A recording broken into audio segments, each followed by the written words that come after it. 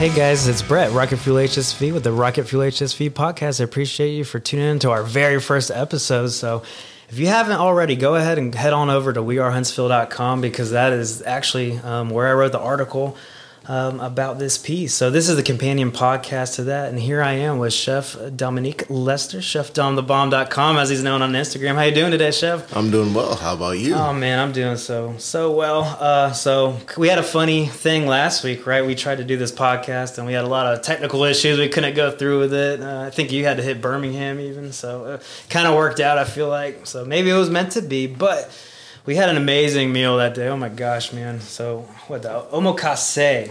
So what does that mean even? So in Japanese terms, it's going to mean the chef's choice. So meaning when you go to specifically a sushi bar and you order a omakase, the chef will hand you out items until you essentially either give the go ahead to stop it at where he's at currently, or you can finish the entire meal. And it is also customary as a sign of thanks and goodwill to share a drink with your chef. Okay, so that's kind of my favorite thing about it because when I go get sushi all the time, I never know what I want to order, right? You know, and I don't want to be the guy that's I'm gonna get the shrimp tempura roll every single time. So that's kind of what was cool is you kind of just it was up to you. You brought out whatever you felt like that day, but I mean, so many things you brought out too. I mean, we had the whole list of items, and it just the quality of the seafood was so fresh too. And I mean, we're in a landlocked town. Let's be honest, you know. So where do you even come up? Like, how do you find that local, or I guess freshly sourced seafood anyway? So to be honest, most of my stuff comes from Japan. It gets shipped overnight, flown directly to us. Anything else, I will go to a local market or find something within the area, usually Atlanta or Nashville, and bring those ingredients directly to you all. So I gotta admit, I think my favorite thing that we had that day was the salmon belly. So go ahead, describe, because it was a candied garlic on it too. I mean, for people that haven't seen maybe the pictures yet, it's not just fish slapped on a piece of rice, right? You got all kind of garnishes and herbs and, you know, the little sprinklings of sauces. Right. So, what most people fail to understand, not to blame them, it's mainly because of the general sense of sushi in America. Most things that come to America will be Americanized to pander to our taste. However, I would like it to take a different direction in doing so. And instead of just slapping on, spicy mayo and eel sauce, I want to go out of my way and create sauces that pair with the fish, whether it be seasonal or not, or just like a general pairing. I want people to understand the flavor complexities of what they're eating and how through culinary arts you can add more to that and enhance the flavor. yeah, so because with that salmon belly, man, it had the candied garlic, and I think it was a miso dressing, if I'm not mistaken, right? Yes, it's a candied garlic miso dressing, and then it gets topped with togarashi, which is a Japanese 7-spice, and then scallions. Yeah, and I mean, it's incredible. I mean, because I remember, it's just the salmon belly, if people haven't had it, they got to try it. And I would recommend they come to you to do it the right way, the real freshly sourced stuff. But it's almost, and maybe it's just the character of any animal belly. It's a fattier texture. You really get that. And You do. And I've had a lot of regulars comment and say that it's like the bacon of the sea. yeah, I mean, that's a totally, it's like the chicken of the sea, right? The tuna, but that's exactly the way it is. And, because it has such it's more of that. I think the fattier brings out that savory flavor of it. Because a lot of the salmon, we would have it typically at a restaurant grilled on a cedar plank. It's a little drier than that. So yeah. So side note to what he just said, if you ever go to a restaurant and you order your salmon and it comes out dry, on a Cedar Plank. Definitely send that back. Salmon should always be cooked medium to medium well Yeah, right. in order to retain some of that original flavor from the salmon. It is technically considered a white fish, so the longer that you cook it, the more that it's going to flake, and the more that it'll flake, the drier it's going to become. That's one of my favorite things about salmon too. Is highly depending on the region that you get it in. You know, so if you like Pacific Northwest, cold water, you know, it's going to have that fattier, almost cod-like texture and flavor to it. But Yes. then you can also get salmon in more freshwater settings, you know, in the rivers and stuff. And it's crazy how different that can be. But yeah, I mean, the garlic too. It's just people don't think about eating candied garlic dressing or miso dress. You know, like how do you come up with the inspiration to combine those things together? I mean, it's just trials and tribulations. There's been a lot of dressings that I've tried and that I've had to like sit through and like force myself to eat with a piece of fish and just be like, nah, I can't do it. Yeah, that's not it. And once you like come across one good one, you're like, all right, cool. I really want to use this for everything, but then you have to understand that the fish, especially when it comes to fresh raw fish, there's a lot of discrepancies. White fish tends to have a very light taste until it's cooked, which is why salmon is considered a white fish. It also retains the same properties. The only reason that it's not a white colored flesh fish is because of the diet it eats. For example, e.g., flamingos. The only reason their skin is so pink and their feathers are so pink is because of all the algae in the water of which they feed from. If you took away that, flamingos would just be a white feathered bird. So, what you pair with your fish really depends on what kind of fish it is, what the natural sediments in the fish are. For example, tuna is known for its high in mercury deposits, so therefore you have to play with something that pairs well with metallic properties. Or say mackerel, which is an oily fatty fish, you have to pair with something that's oily and fatty. Yeah, so, and that was the way I think impressed me most about this presentation is I felt like every kind of fish or seafood was represented in some way. Maybe not directly, but at least through the flavors and inspiration that came through. So, I mean, we had everything, from yellowtail to salmon to tuna, toro, octopus, squid. There's probably stuff I'm not even mentioning. Albacore, yeah, and mackerel. I remember that too. If you haven't had mackerel, I always tell people, because certain foods, they have a stereotype to them, right? Like Spam. People are like, oh, I'm not eating that until they eat a really good Spam fried rice, you know? Mackerel, I feel, is very same to that. It's just like, oh, that's the trash fish. I'm not eating it. It comes in a can usually. But explain that. What made you take a chance and do something like that? So mackerel, even though it typically comes as a pickled fish, you can also get fresh mackerel and pickle it yourself. It's usually like a marinade that you make, and depending on how long you keep it in the marinade, also affects the chemical process and how long the vinegar has to interact with the flesh of the fish. If you leave it in there for more than 3-4 days, the fish becomes pickled and the flesh will actually start to cook. It will condense the flavors. But if you take it out right before then, the flesh will retain a good amount of those flavors, but will still have the softness that you won't find in your typical pickled mackerel. Because pickled mackerel, once it becomes pickled, the flesh condenses, the proteins condense, and it becomes a meatier fish, which is why a lot of people like it, because it reminds them of eating a full meal because of how thick it is. Yeah, and my favorite one thing about the mackerel too was it had that fresh grated ginger on it. If you've never had fresh grated ginger, you've got to try it, right? Because it almost gives that like spicy bite at the end. I don't really know how to describe it very well. That's the best way I could. And then with the scallions too, it kind of that's that herby savoriness that really pairs well with it.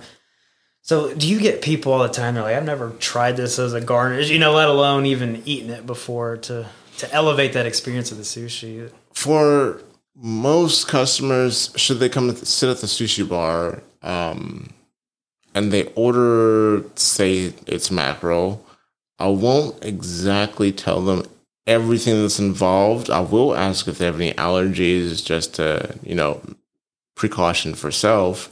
But if they don't have any allergies and everything's okay, I'll usually go ahead and serve them as it should be served. And they take to it very well. It's a chance on me and it's a chance on them. But with me knowing what fish pairs well with what ingredients, it does help a lot with getting customers accustomed to what they're eating. So that way they're not just putting pieces of fish and rice in their mouth. They're actually coming to an understanding of how flavors should be paired, and it's setting a new standard for them. And this is what I seek. And I loved, so when you brought out, it was like this bowl, right, of an assortment of sushi that was part of the experience. And that was fun because we had the shrimp with the shrimp heads as the garnish, and then what else was on there? So we had the salmon topped to salmon eggs. There was a few things on there. The tuna, tuna with a fresh zested lemon. You also had some squid with the shiso leaf and kizami wasabi, which is a pickled wasabi root. Also threw in some hamachi. And also, my personal favorite is the fluke or harame. It's going to be sashimi styled with the slightly spicy truffle ponzu and fresh grated ginger and dried shiso leaf. The dried shiso leaf was a personal choice because as you dry certain herbs, the flavor will condense as the water evaporates. And shiso leaf has a very distinct effervescent flavor, and it pairs very well with the ginger. So it was the shiso leaf, was that what I think you called it, almost like a Chinese basil or something like that? Yeah, so it's considered a Japanese basil here in the States and probably even UK. It's known as beefsteak leaf. Yeah, because and then the truffle ponzu. Go into that a little bit for people that don't know. The truffle ponzu.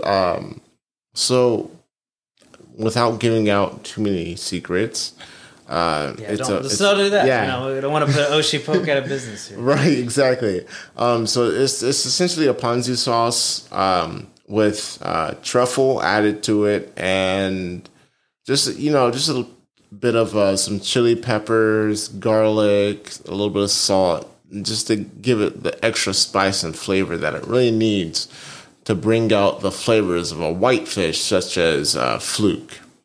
And that's what I really liked about this whole experience, was that these additions, they don't take away from the experience, because when you're eating something like sushi, and especially as fresh as the ingredients you're using, you want to showcase that natural flavor of the fish or the seafood, right? So why would we take away from it?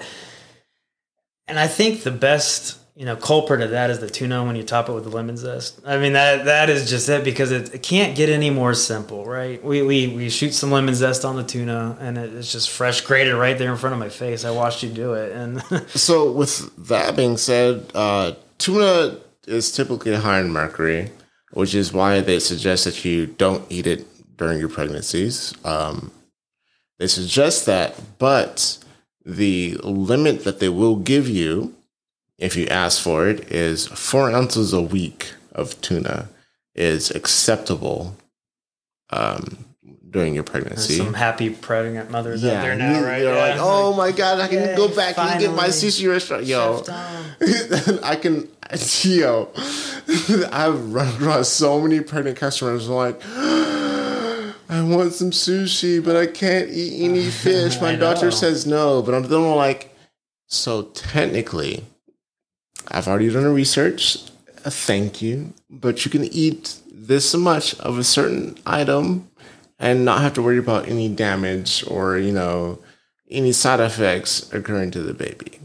Yeah. And they're really excited about that. Well, I feel like if someone is having that debate, they're raising a foodie.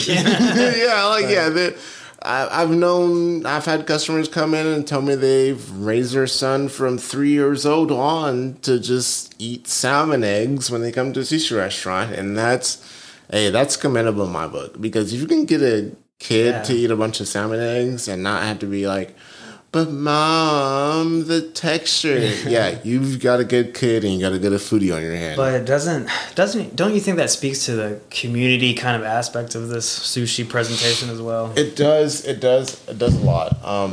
Mainly because most people would not take their children out to eat sushi, but once they get to a certain age, their immunity system is more than capable of handling anything that comes from eating raw fish.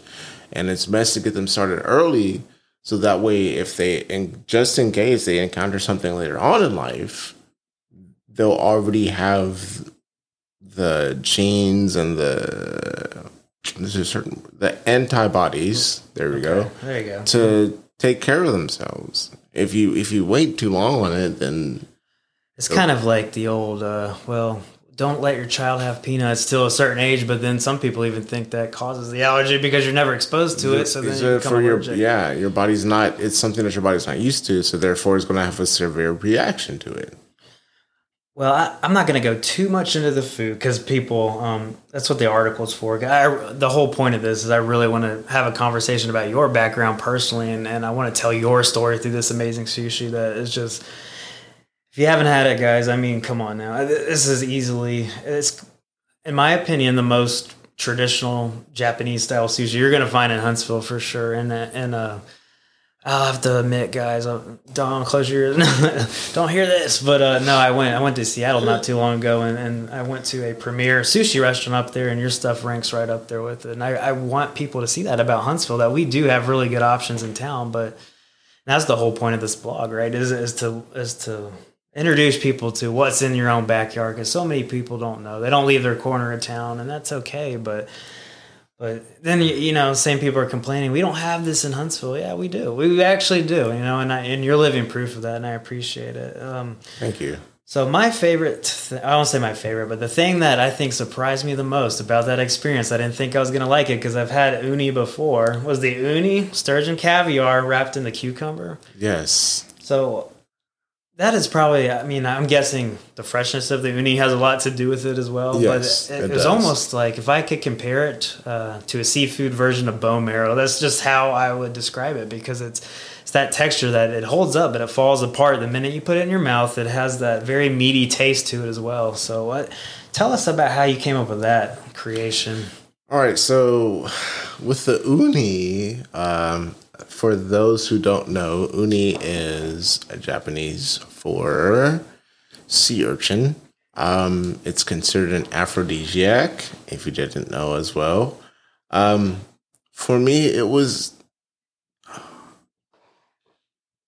uni has it has that seawater taste, like that fresh seawater taste. But there's a bit of a natural sweetness to it. Not in the sense of like, your fruits and stuff, but like when you have, for example, since we're in the Tennessee Valley, if you go get some Gulf shrimp, they're going to have a slight sweet seawater taste to it. And uni also carries that. So I wanted to play off of that, add a little bit of salt, add a little bit of smoked flavor. So therefore I ended up coming across this good Japanese brand of smoked soy sauce. And it just paired really well. Topped it off with a sturgeon caviar, which has a slight flavor profile to it.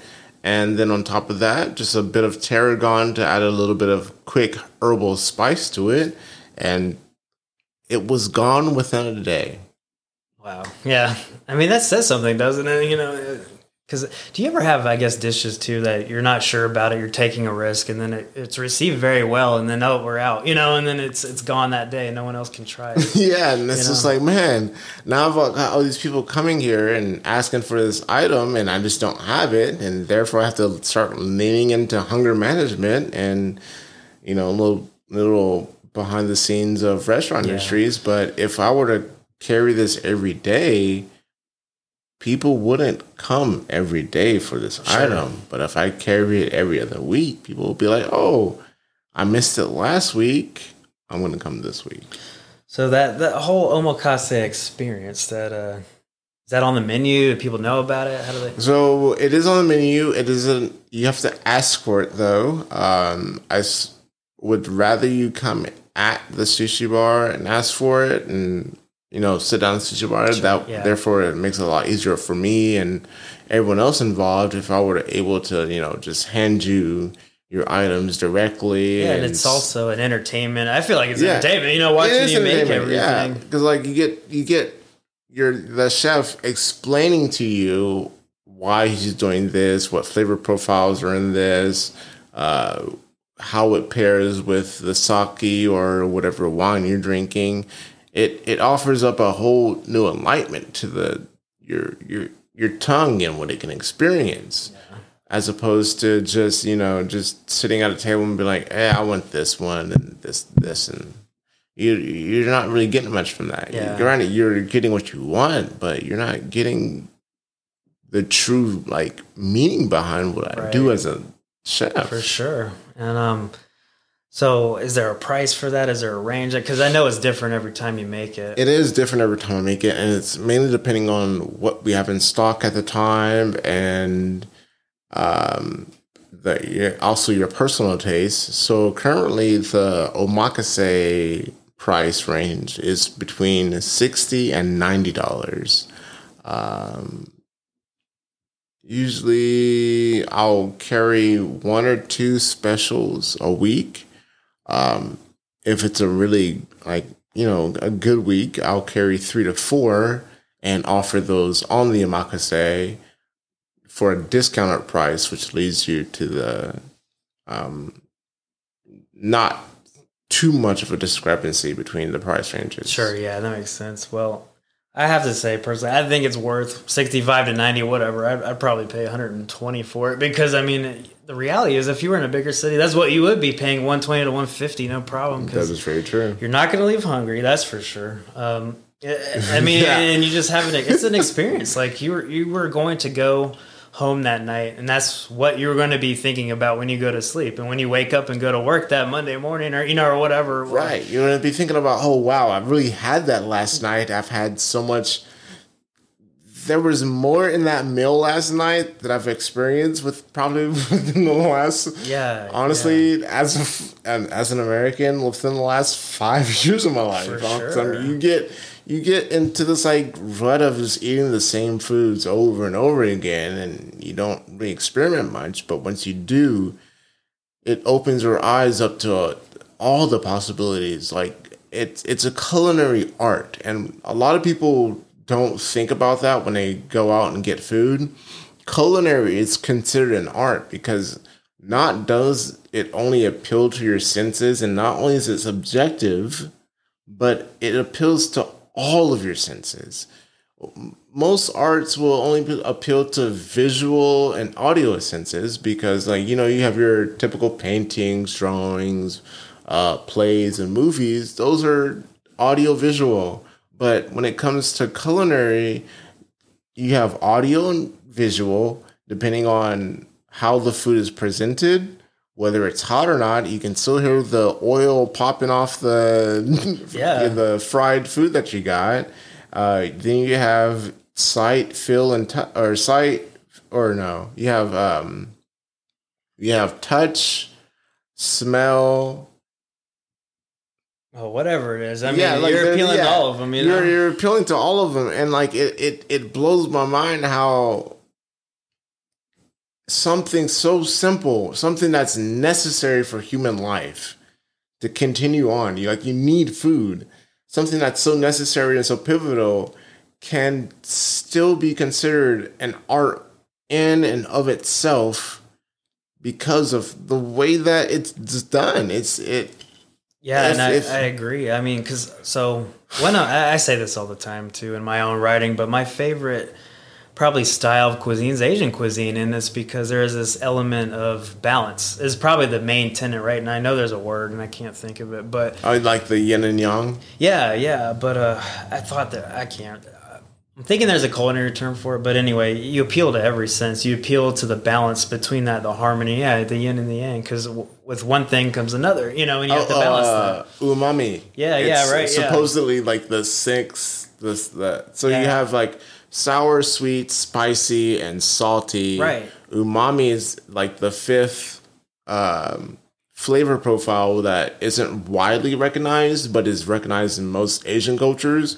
It describes how well everything flows together. There's supposed to be a flow to your food. You're not supposed to like taste something and be like, oh man, that's super salty. No, like there should be like a pathway that it follows. It's like, oh, this is salty, but it brings out the flavors of whatever the salt is on. Yeah, and I think when you base a whole ethnic cuisine around a principle like that, I mean, it really opens up so many possibilities because there's not one way to approach it either, right? There never is. Never. So that blew me away. I'll always come back. I probably met you about a year ago now. So I love keeping tabs on you and what you're doing.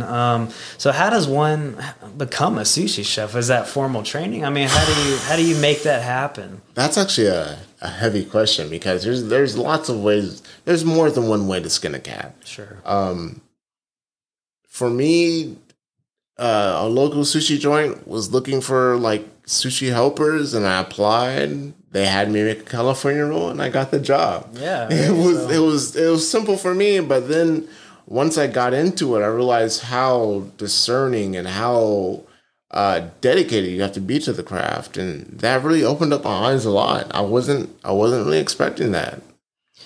Yeah. So you never, until that point, never worked in a restaurant before and just decided, hey. All right. So no, I've worked in a restaurant up until that point. I say I worked in restaurants 5 years. Yeah.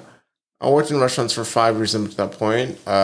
My first job was Jason's Deli. Oh man. Okay. Yeah. The more corporate. Yeah. Definitely started with more corporate.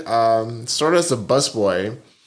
Just picking up empty plates, running out food.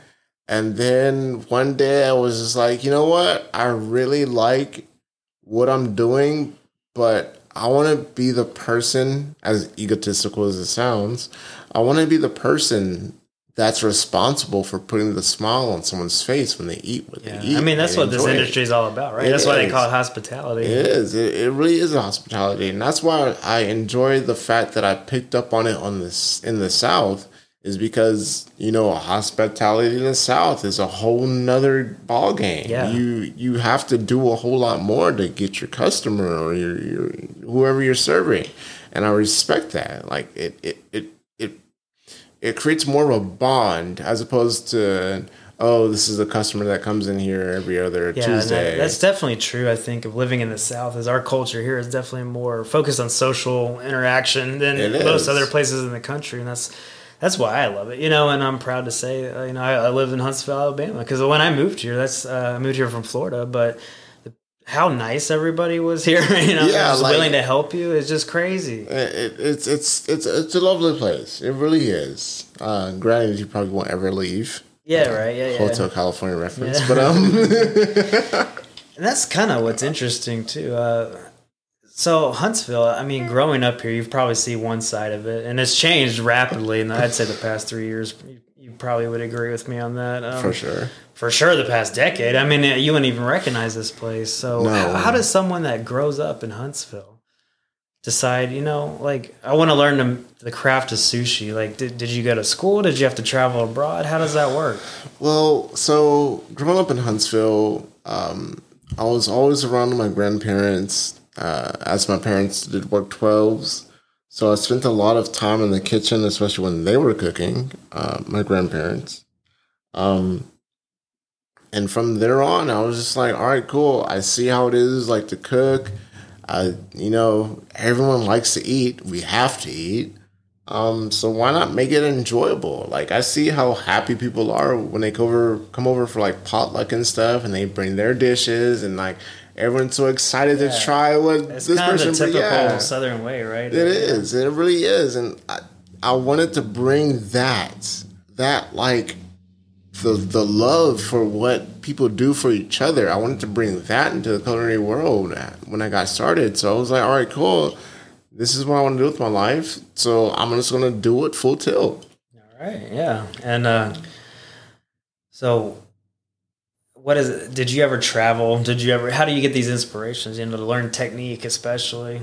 So I have done some traveling. I've been to China 3 times, all over the southeastern coast of China, without getting too much detail. Right. Yeah, because there's a lot of cities to name off. Some of them will just, fly over the heads of listeners, but, one of my favorites was Gulongyi, and it was an island off the coast of Xiamen that there is no automobiles on the island. Really? None. How do people get around? They walk.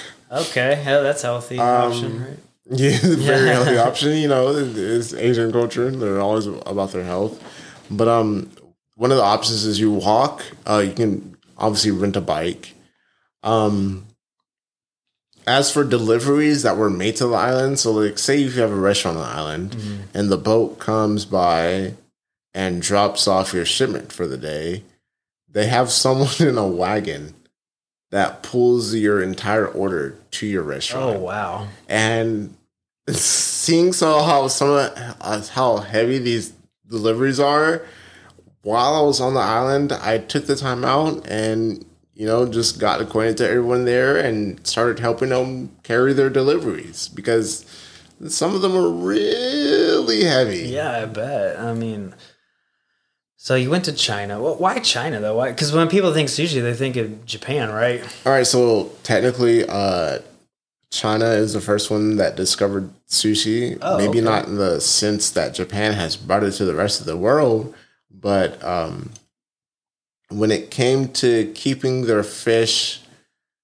semi-fresh and or edible, they would wrap their fish in rice and seaweed in order to keep it dry because the rice would absorb the waters. The waters. Wow. It would absorb the water, and in doing so, it would keep bacteria from getting onto the fish. So then you would have this rice that's been nurtured with water, and as usually flesh starts to age, it would release ammonia, okay, which would add to the vinegary taste of the rice. Okay. So they would keep the fish in this rice seaweed bundle. They would deliver it to their specified designation. They would unwrap the fish from the rice and seaweed. The rice would have the vinegary smell.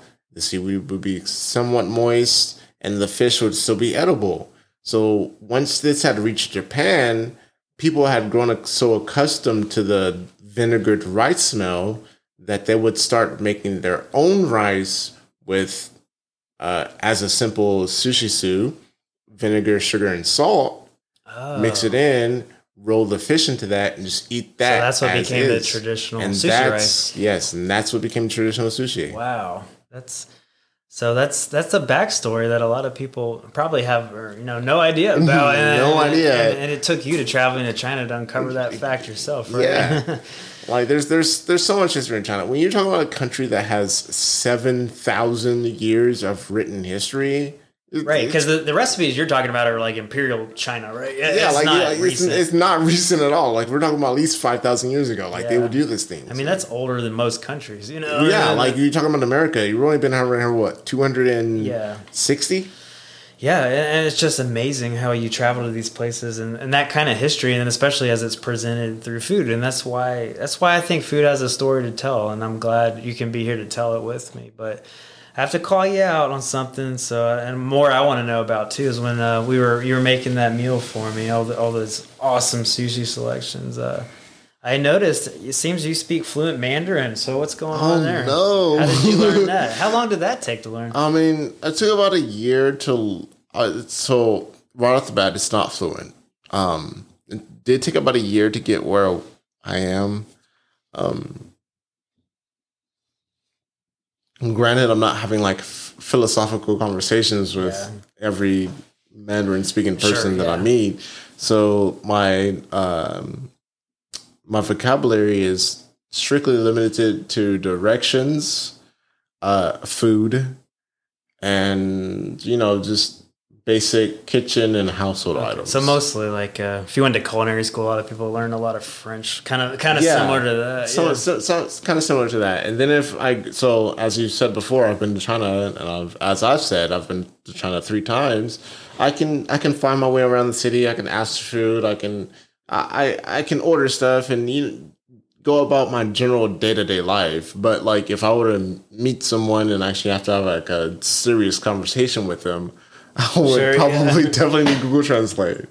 That's okay. I mean, it's more Chinese than I speak, so I think it's pretty incredible. But do you think learning another language like that, it sort of opens your mind to for sure, how you look at the world and how you think about things? For sure, because I don't know. So for all my multilingual listeners out there, I'm sure you recognize this one. Once you start learning another language, you also start dreaming. Oh, really? Like thinking in that language? Yeah. So it's definitely a little bit of a surprise when it comes to that. But like learning another language opens up your mind in so many other ways because it gives you a better understanding of how different societies work. And growing up in just a singular society, I believe, isn't the best for childhood growth. I feel like they should definitely go out and be able to experience the world as it truly is, as opposed to the world as it is in your hometown where you spend most of your life at. Yeah, and that is true. That's I did that myself. I grew up in a military family, and I moved around all the time growing up, and I thought that would stop when I became an adult, worked my own careers, but it didn't, and that's how I ended up in Huntsville. But I couldn't have asked to end up in a better place, I think, because so many people that end up here have that same story. So it's Huntsville has become so much of a diverse town. It's honestly mind-boggling. Just to witness the amount of like engineers that come here. Right, yeah, and then it's like that's an interesting kind of subculture in itself. And you just because I think when you travel, it really you see how other parts of the world operate. You see how language is different. When I was in college, I even did a study abroad in Greece, and kind of the same thing. You were looking at these monuments that were thousands of years old. 2,000-3,000 BC, some of them before, and just how languages evolve. Because I would imagine Chinese is very similar, since it's probably one of the oldest languages that are still around today, and how many times it's had to evolve, and probably still some concepts that are passed through that generational knowledge that are still reflected in the language too, that we may not as English speakers understand.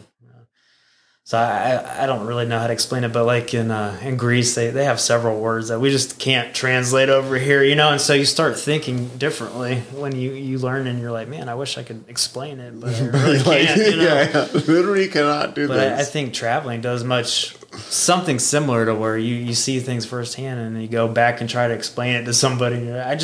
I can't explain it. You just have to take my word, but this is the way it's done, you know. And so I appreciate you bringing that kind of influence into your cuisine, and I think, and I certainly believe it. I've talked to others too. They certainly have a respect for your work here in town.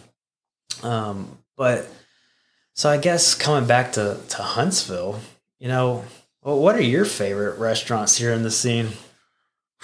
Yeah, that's like you're gonna get in trouble now, but yeah, you're really gonna put me in trouble now because then I have to actually think about it. I mean, I consider myself as a person that doesn't have favorites. Sure. I'm very the same way. My wife thinks I'm crazy, but yeah. But yeah, I mean, at the same time, like, say I take a favorite today, it's not gonna be the same favorite, like, not. 5-10 years from now. Sure. So I have ones that I really do enjoy. As of right now, I like to say Sitar. Really? Okay. So yeah. Indian food. Yo, curry is my go-to 90% of the time. I'm a big Indian fan as well. And I'm honestly debating whether or not I'm gonna get a curry after I leave. Yeah, hey, it's never a bad time for a curry. It's never a bad time for curry. But, it's so good. But maybe that's an idea for a menu item: curried sushi, some kind of curry reduction on it. Yeah. Don't be giving me secrets now. But yeah, I do really enjoy curry. So what about restaurants I think that have opened up recently? Yeah, like so recently, 3 years or so. I have not. Yeah, okay. Been to any, yeah. Because you're too busy working on your own craft, right? It's tough. Yeah, I get that. Because you're only, if I'm not mistaken, your only day off is Sunday, and that's just because the restaurant's closed. Exactly. I don't think a lot of people understand that about when you're a chef. Like, if the restaurant's open, you're there, right? Like, because no one else can replace you. Yeah, exactly. And that's always like, full disclaimer, I've never worked in the restaurant industry. I don't really care to, but I have a high respect for it because it's just such a different way of life almost. Like scheduling doctor's appointment, like doing normal stuff. Doing normal stuff is a hassle for me. I would much rather be like stuck in the weeds on a Friday, Saturday night than yeah, right. Doing. Yeah. He's laughing because we almost knocked the table over, but it's fine. Yeah, so working in the restaurants in Huntsville, and I'm assuming you've probably worked at a few, just being in the game for a while now. Do you have any? I guess have you ever left Oshi since you've been there to even brush up on your craft elsewhere or what? I did a little stint at the Poppy and Parliament. Ooh, I love it. I love that place. They're very good. Very good food, very high standards. And that's one of the things that I took from that place is if you're going to do a craft and do it well and do it in a way that no one else in the area has done so far, you have to have the high standards. Not only that, but you have to rule with an iron fist, because if you let 1-2 things slip by, that makes an effect in your customer base, right. And that's something that you don't want in a negative way. Yeah, and I think a lot of people, they don't realize how key consistency is. A lot of recipes, especially one of the hardest things I think about running a restaurant is having the same experience every time you walk in that door. And and especially these days with the labor issues, it's hard to find help. And it is. It really is. But back to what you're saying about the same experience. Yeah. Yes and no. We want you to have the same experience. We want you to come in and feel comfortable and enjoy your meal every time that you come in. Yes. Mm-hmm. But when it comes to the meal itself, it's good to have slight discrepancies. Okay. So you come in and you order your favorite dish, and this time it's just like a slight bit spicier than it was last time. Yeah. But it's like, oh wow, yes, it's spicy. I want it. I love it. This is why I ordered it. It's stuff like that. You don't want it to be the same every time, because at that point, especially when you're a chef like myself, you're just like, well, I just go home and cook this. Right, yeah. Why am I gonna bother? Yeah. But then there's also the people I think that they want the same exact thing the same way every time they come in somewhere. It doesn't matter where they go. But maybe, and I think that's probably a hard part of your job is convincing people to try something they've never tried before and get out of that comfort zone. Because it's like, it's easy to, just like we stay in our own corner of town. When you're busy, it's easy to get like that with food too, and just sort of deep fried sushi rolls. yeah, right. And it's just easy to go with what I think is comfortable and not necessarily try like more traditional approaches. And I hear that with Mexican cuisine a lot here too. A lot of people complain, "Oh, it's not what I had in Southern California," or whatever. But speaking of which, I don't know if anyone else in the Tennessee Valley area knows this, but queso is not. Yeah, it's not. That's a Tex-Mex not finding thing. It in Mexico. Yeah. California, Mexico, you're not finding queso. Sorry. Yeah. But so, just being a chef in general and having that title kind of bestowed on you now, that's a lot of weight. Do you have? Maybe no celebrities or anything, but do you have what you would consider influences or mentors? Yes. Currently, Chef Kristen. Chef Kristen has been... To be clear, that's Chef Kristen and Caroselli out of Popping Parliament, right? That is the very Chef Kristen that I'm talking about. Even though our interaction had been short, I have learned a lot from her. Yeah, so if you haven't read my article, I encourage you to. Because I wrote one earlier about her, and I got to meet her, and I was like, that was probably one of the first articles I wrote. I got kind of nervous, where I was just like, ugh, because she takes what she does very seriously, and I don't mean that in a way that she's too harsh or she's not kind, but I mean, she really takes that craft to a different level. And like you're saying, there's no room to mess around. You really have to, because when I talk to her, it's almost like it's like watching someone in the military command the troops. I made that analogy in the article actually, and it's there's a purpose for everything. There's nothing by mistake, nothing by accident. Everything is thoughtfully curated, and I think when you get to that level of attention to detail, that will speak volumes to it's probably good to have her as a mentor in that respect too. You take that influence back to Oshi, and it certainly shows. I mean, the level of detail you take for the ingredients alone is it's unbelievable. It just takes sushi to a level I'd never experienced personally, and I thank you for that, for introducing me to that. But yeah, she is something else too, and so. Do you know, I guess, what's the most you learned from her? You feel like the biggest takeaway? That's actually a pretty heavy question, because there's a lot there. For a while, like I've been doing sushi for 7 years, and for a while I was doing it just to do it, not really with any like goal or mindset at hand.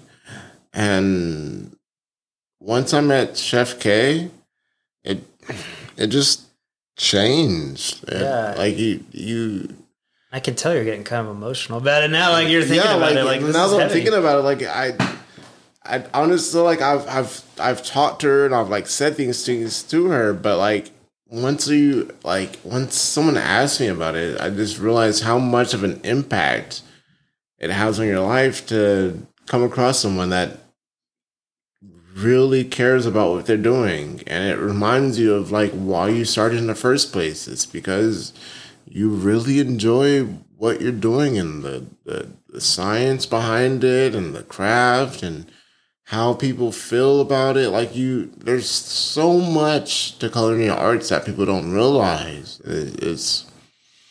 Yeah, I mean, it is, like you said before, it is an art, like culinary arts. It's not called that by mistake. It's not. It's and that's what I like to. My favorite thing about food to tell people, to show that, is it's not an experience of filling your belly. Maybe if you're a bodybuilder, that's all it is. But for me, it's an experience. There's a story behind it. There's like there's variety. We have options, and I think I think Huntsville. That's what's so cool about this place is that's what sold me to Huntsville when I moved here was the food scene. You know, I just did not expect that to find that here. And I know Huntsville always prides themselves on that. They kind of say we're like a small big city. You know, like you can find all your little creature comforts. You know, we not have everything, but you got enough. And we're between three major metro areas: Nashville, Atlanta, and Birmingham to satisfy those needs. But so, what about your goals personally for Oshi, for you, for your cuisine? Where do you see yourself in the short term? Short term? We're aiming at putting out a dinner special menu at Oshi that incorporates more of the traditional aspects as well as some modern takes on sushi. Ones that aren't covered with spice mayo, thankfully. Long term. Yeah, that's the burning question. Long term, like what? It is a burning question. If you could do anything, what would it be? You know, I want to start with a food truck. It's a sushi food truck. Yeah, it's a less of an overhead. Easier to get into, especially if it good connects, because you just need like one or two good, social networking people that have a restaurant. And if you have a good relationship with them, then you can use whatever leftover freezer space that we have to store your goods for your food truck, because you need that for food trucks. I don't know if you realize that in the state of Alabama, you have to have a restaurant that contains certain items. You just can't keep everything in your food truck. Right, yeah. But other than that, like beyond that, long-term goals, eventually just open up my own spot. That's it. All right, that's the dream, right? I think for a lot of people in your position, it's always a dream. You get the creative control of everything, and you answer to yourself. And, of course, that's not saying there's some responsibilities that come with that aren't so much fun. Yeah. But, it's sort of the necessary evil, I think, because one of my favorite spots probably ever, and I've never been there, but I've known people that have, and I'm pretty jealous, it's out in Chicago, but they do a lot of gastronomy stuff, and it's a chef named Grant Achatz, and when I saw his piece, I saw a documentary just about him. It kind of changed my life. And then I think that was several years ago now. It really got me into food when I was like, man, there's stuff I didn't even know existed. There's things that I think, I have a lot to learn. So I can imagine you feel that way too. Every day is a learning experience. And it's just. The one person that really helped me with that is, Alton Brown. Oh, really? He came to Huntsville one time, didn't he? Did he really? Yeah, he came at the VBC and did a little... Man, I must have missed that. I must have been either too young or just unaware of that, because Alton Brown is a man. Anyone that can start a whole TV show and just do the science behind food and tell me how to scientifically make ice cream. Yeah. Yeah, and that's what I realized about molecular gastronomy. It's more chemistry than anything. Yes, especially when it comes to baking. Baking is the most. Yeah, I won't. To this day, I don't bake. I won't touch it. Yeah, like to be honest, I'm leaving it to Chef K. She has a pastry degree. Okay. Yeah, I'm. Yeah. Yo, hey chef, I need that Boston cream pie. Yeah, right. Yes. Let me get that. Yeah, for sure. Yeah, baking is in itself is its own. Is there anything? That's actually how it started, by the way. Oh, really? One of my grandmothers, my paternal grandmother, had me start in the kitchen by baking muffins and cupcakes. Yeah. So that's kind of leads into a question I was about to ask. Is there anything that you would love to learn, or you wish you could? Pastries? Yeah.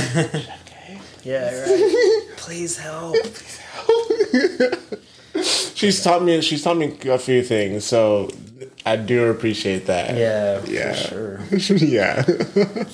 Well, I think that brings us almost right at an hour, so I'm trying to think of the last burning question to ask you, but I really don't have any, because I just think I think what you're doing for Huntsville is it's just such a unique experience, such a necessary service, I think, to expand people's culinary palates, their minds, and and tell that story through there. So I appreciate you coming here, man. And, you know, telling that story with me and letting me tell your story. That's the most flattering thing about Rocket Fuel is that I get to meet you guys and I get to tell your story and that you trust me to tell that story and tell it accurately. And that really means a lot to me. So I appreciate you coming out, man. And no worries. we'll have to have you on again, you know, once it's the first episode. This was an experiment, so I appreciate that too. It has been an honor. Thank you so much. Yeah, no problem. Well, everybody, hey, that's Chef Dominic Lester at Oshi Poke. And, if you, where can we check you out on socials too? Because that's such a big thing these days. Well, Facebook, I don't release much for my, like, professional socials. So you can check me out on Instagram at _Chef Dom the Bomb. Literally a .com. All right. So ChefDomTheBomb.com. Underscores on both sides. That's it. Let's follow you on Instagram, and I'm sure you probably post fantastic pictures. So I do, and then I also give lots of mentions and story shout outs to the people that come, and also post on theirs. Awesome. Well, it is a community experience, and I think that element is illustrating that perfectly. But yeah, thank you so much, man. It's just been fun, and I can't wait to see what your career has in store. I know it's big things, so I'm going to be cheering you on in my own corner for many years to come. And yes. Yeah, man. Making all of Huntsville my cheerleaders. All right, man. I appreciate it so much. And hey, we'll see where this goes, right? Yeah. All right, cool. All right. Thank you so much. Yeah, no problem.